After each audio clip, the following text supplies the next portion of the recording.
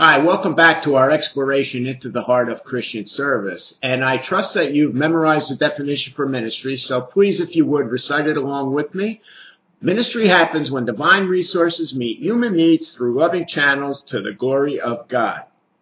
And previously, we've looked at the first three elements of Christian ministry, which are divine resources, human needs, and last time we looked at loving channels. And today what we're going to look at is the fourth and most important element, and that is the glory of God. And it's also oftentimes it's a hard thing to nail down, the glory of God. It is, however, the most important because that's what salvation and ministry are all about.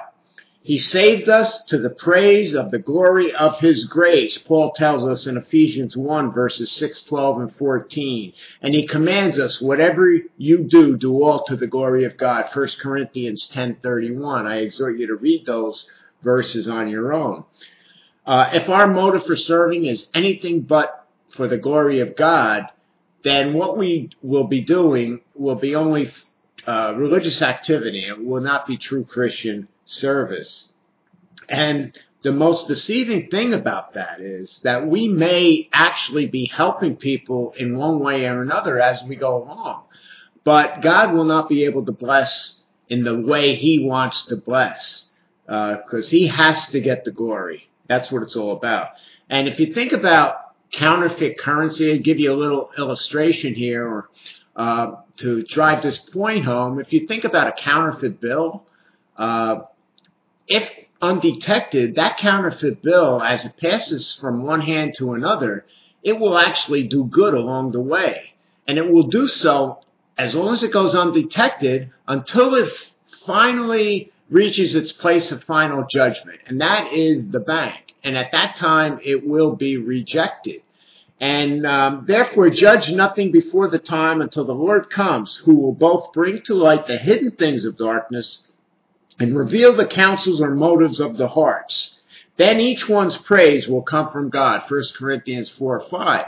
And isn't that what we're looking for when this life is over and we stand before God? Don't we want to hear Him say that He was glorified in our service and that we were faithful and we executed the plan for our lives and we did all our service to give Him the glory? Isn't that what we want to hear, that we were faithful in service to Him? So if not, it should be. And that's what we're trying to strive for.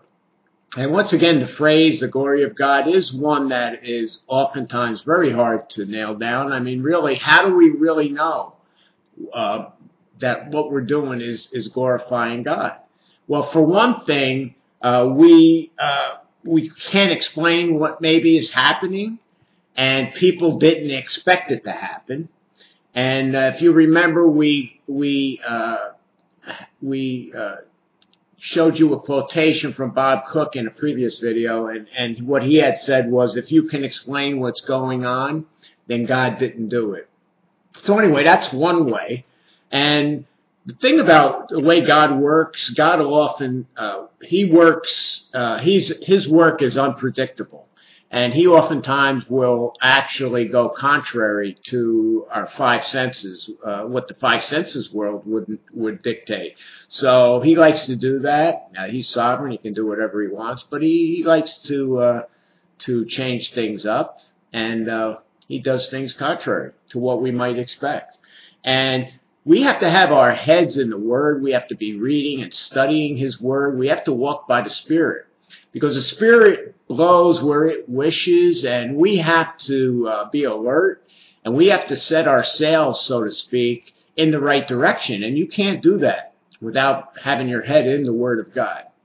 And you have to be walking by the Spirit.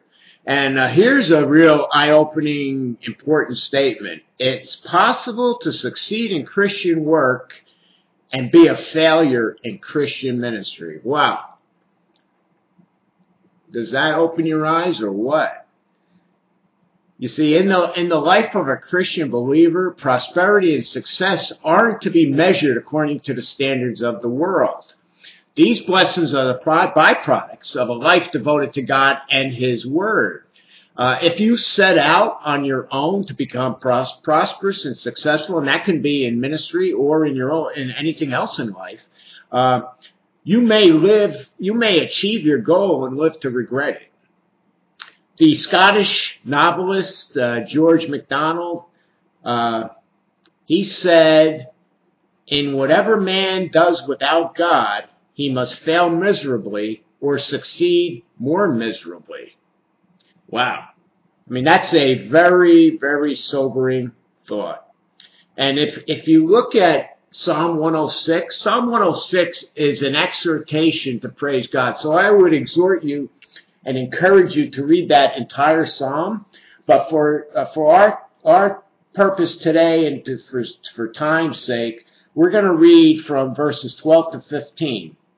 I'm reading from the King James. "Then believed they his words, they sang his praise, they soon forgot his works. They waited not for his counsel, but lusted exceedingly in the wilderness and tempted God in the desert. And he gave them their request, but sent leanness into their soul." And I like the way the New Living Translation sets forth verse 15. "So he gave them what they asked for, but he sent a plague along with it." Wow. You see, God is glorified when people see the Lord and not the servant. "Let your light so shine before men that they may see your good works and glorify your Father in heaven." Matthew 5:16. You have to decide whether you will be a servant or a celebrity, whether you'll magnify Christ or promote yourself.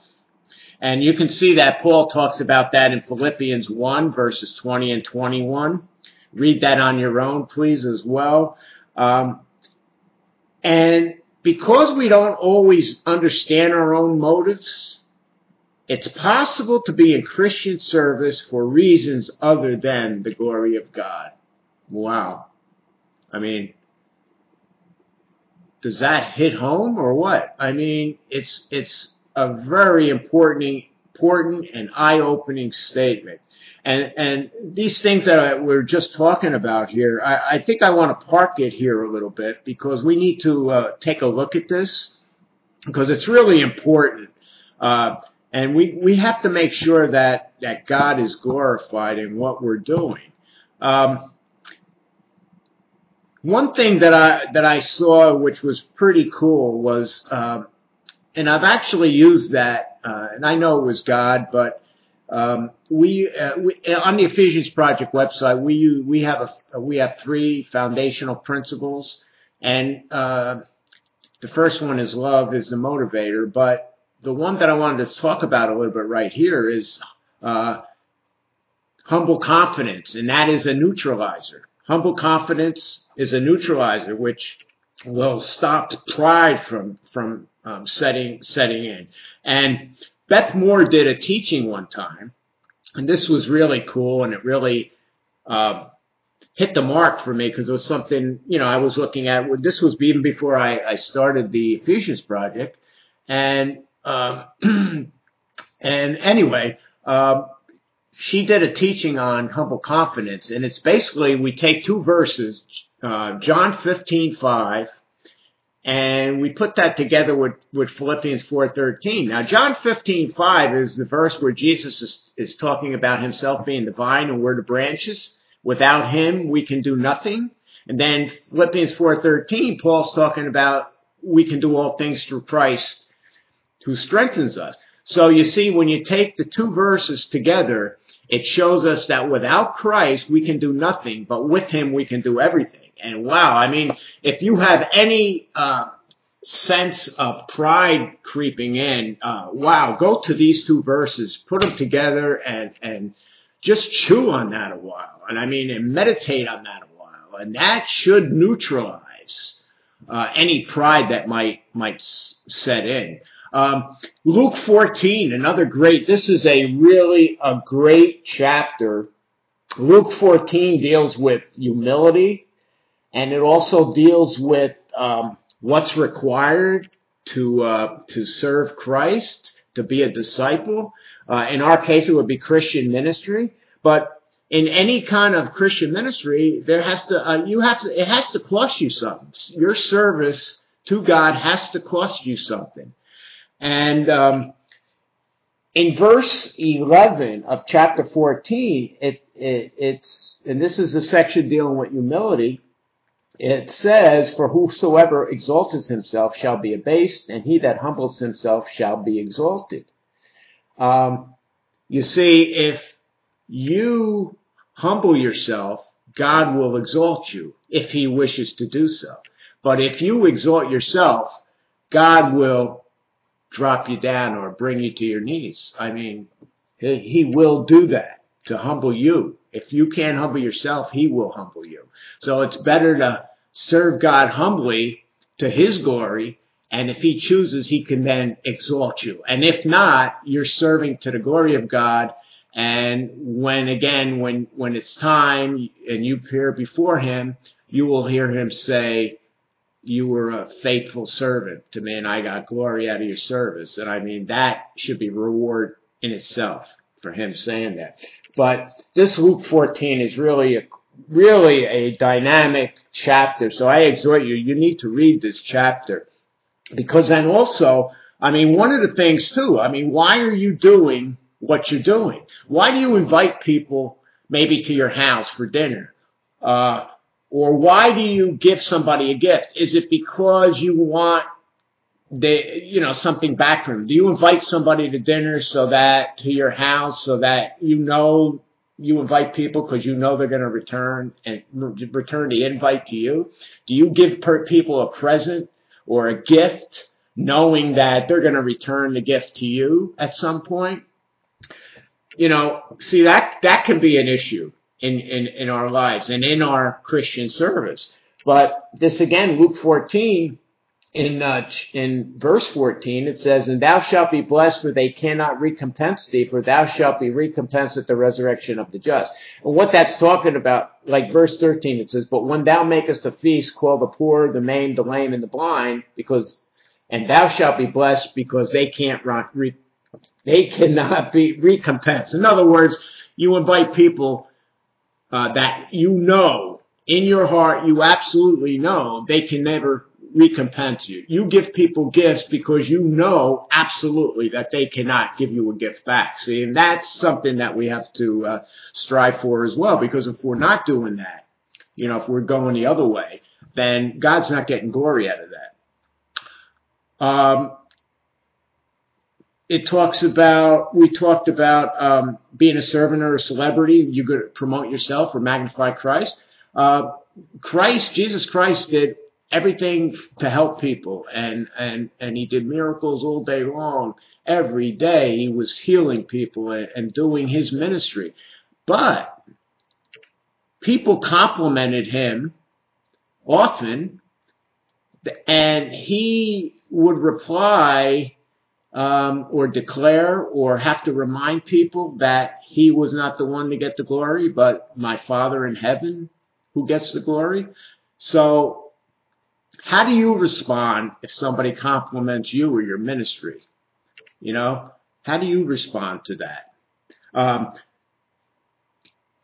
There was a church in Melbourne, Australia, and basically what happened, the moderator of the church, he was introducing a missionary or a mission founder. He was doing an introduction, and he gave this guy a very flattering introduction. And when that individual got to the podium, he quietly said, "Dear friends, I am the little servant of an illustrious master." You see, that's how we have to answer. The late A.W. Tozer was once presented to a congregation in a similar manner, and I like this response that he gave. He said, "All I can say is, dear God, forgive him for what he said," speaking of the person who introduced him, "and forgive me for enjoying it so much." So that was pretty cool, and I really like that. But see, that's giving glory to God. But how do you accept compliments? You see, and on the other side of that, how do you compliment others? You see, sometimes you have to be careful in how you compliment someone else, because then if they don't receive it right, then what your compliment will actually cause them possibly not to give glory to God. You see, so you have to be very careful in receiving compliments and giving compliments. So we have to try to get back to how Jesus did it. Always giving glory to the Father, never taking credit for anything he did. He never took credit. He always gave compliments or gave glory to his Father. So we have to be very careful in that area. But these are things that we can do that we will glorify God. And in your self-evaluation, you see, that's why I say you have to continually evaluate our hearts, because these are things that are normal. I mean, it's normal to graciously accept a comment, and that's what we do, don't we? Thank you, or we get puffed up a little bit, and in the world, there's nothing wrong with it, but we can't do that with Christian ministry. So we have to strive to give glory to God. And what about your words? That's a key place to go. What words are coming out of your mouth? Because your words come from your heart. Your words come from your thoughts. Words come from thoughts. The heart checks your thoughts for accuracy and integrity. And what comes out of your mouth basically is what you believe in your heart, for the most part. And your behavior is a result of your thought life and your words. So, evaluate your word. Listen to what you're saying. Are you murmuring? How about in relationship to someone else's gifting? How do you react to someone else's gifting? Do you covet their gifts? Are you trying to imitate their gifts? Do you speak out and against someone else who is operating in their gifting and maybe getting blessed for it? See, these are all little things, and these things all pull our ministry or pull our hearts away from giving glory to God. So, in your self-evaluation, these things need to be checked. And don't go into condemnation over any of this, but this is just little things on how, because we're talking about the glory of God. How do we know that our ministry is giving glory to God? It's when we can ask ourselves the questions and take a good look at ourselves and our motives and our heart and how what our behavior and the words that are coming out of our mouth. When we can look at all that and then say, yes, okay, God is getting glory from my ministry.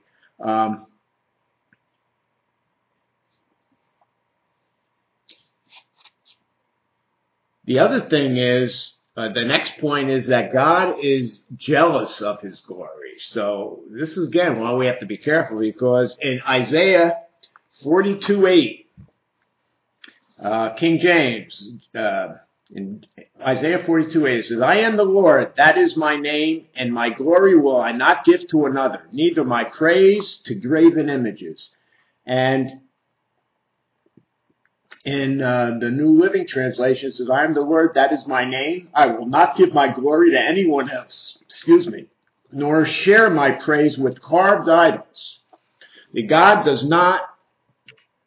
he will not give his glory to anyone else. He's a very jealous God, and he is jealous of his glory. And if he doesn't get it, what can I tell you? So, you think about, in today's world, you think about image and everything else like that. Political, probably the best illustration is political candidates. Who do you think, when you think of a speechwriter for a political candidate, you would think that that person is an important part of the team. And you would be right in saying that. However, what makes the speechwriter's importance pale is the importance of the media expert who sells the candidate to the viewers. I mean, we don't have to go too far back in our recent history to see where you can have people that have no record, no job history or record of doing anything substantial, and yet through the media experts that the image was created to invoke a popularity and maybe a election win based on image and image alone.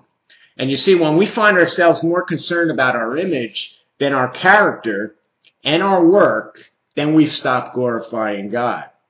And that's another key point. And also, when your service produces fruit, God is glorified.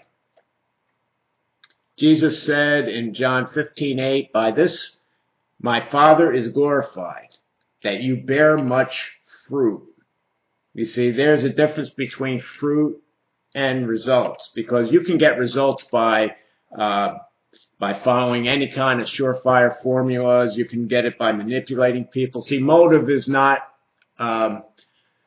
important in getting results.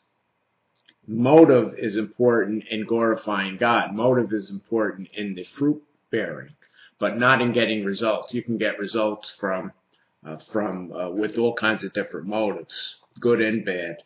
I mean, you can turn on your charisma. You can be charismatic. You can use your charm to get things done, manipulate people. We talked about that. But fruit comes from life.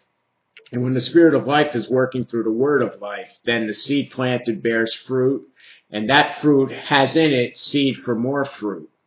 Genesis 1:11 and 12.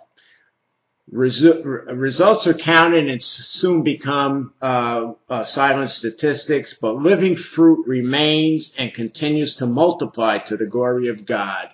And see, that's what it's all about. Your ministry, if you're producing fruit, that will live on. But if it's just getting results, then eventually it'll just be forgotten. And, we don't want that. Another important more evidence that your work is glorifying God is that it's the enemy opposes what you're doing. Paul announced, "For a great and effective door is open to me, and there are many adversaries," 1 Corinthians 16:9. Opportunities and adversaries usually go together, and adversaries can create new opportunities. Satan will encourage those who magnify themselves and depend on the flesh, but he hates it when the Spirit of God is at work bringing glory to Jesus Christ. See, Satan does not want Jesus or God to get any glory. He wants, so if you're promoting yourself and you're giving glory to yourself, he loves that. So, so if you're getting some opposition to your ministry, again, receive that as maybe a confirmation that you're on the right track of giving glory to God. And some things I thought about too is see Satan wants to get you off the path.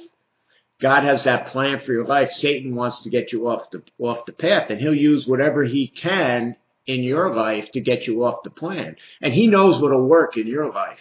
And I thought about this, even in relationship to what relating to what we spoke of a few minutes ago, that you see on that path, Satan may put up mirrors. This is a cool thought. Satan may put up mirrors. And what do I mean by that? Because now you could be walking down the path that God has for you, and you might be giving glory to God, and then Satan's got these mirrors along the path. So that, and I don't know about you, but what I've noticed is it's very hard for someone to walk by a mirror without looking at it. And see, what happens is you could be focused and you could be operating in your ministry and God's plan for your life, and you're giving glory to God, and then all of a sudden you see the mirror and you look. Now it's back on you. And if you're not careful, you could put switch from giving God the glory to promoting yourself. See? And that was a cool thought. And I believe it was a God thing that thought. It's a good illustration for me anyway, that I see that. mirror situation. Another thought I had was, is your ministry, are you operating your ministry by inspiration or perspiration? And I thought that was pretty cool too. I mean, these are all little thoughts you get, and see, again, that could be God working, giving you these little thoughts, and which will help. See, that helps me to see it better.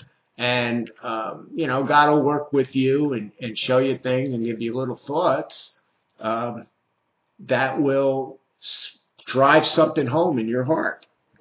But anyway, problems in ministry are going to give you two opportunities.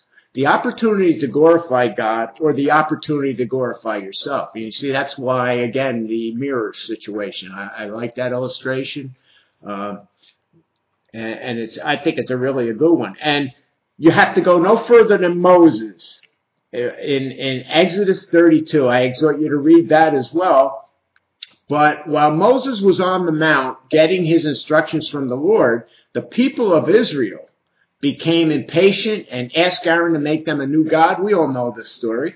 And Aaron made a golden calf, and the people held a feast that involved not only idolatry but immorality. So we all know the record in Exodus. I exhort you to read that again.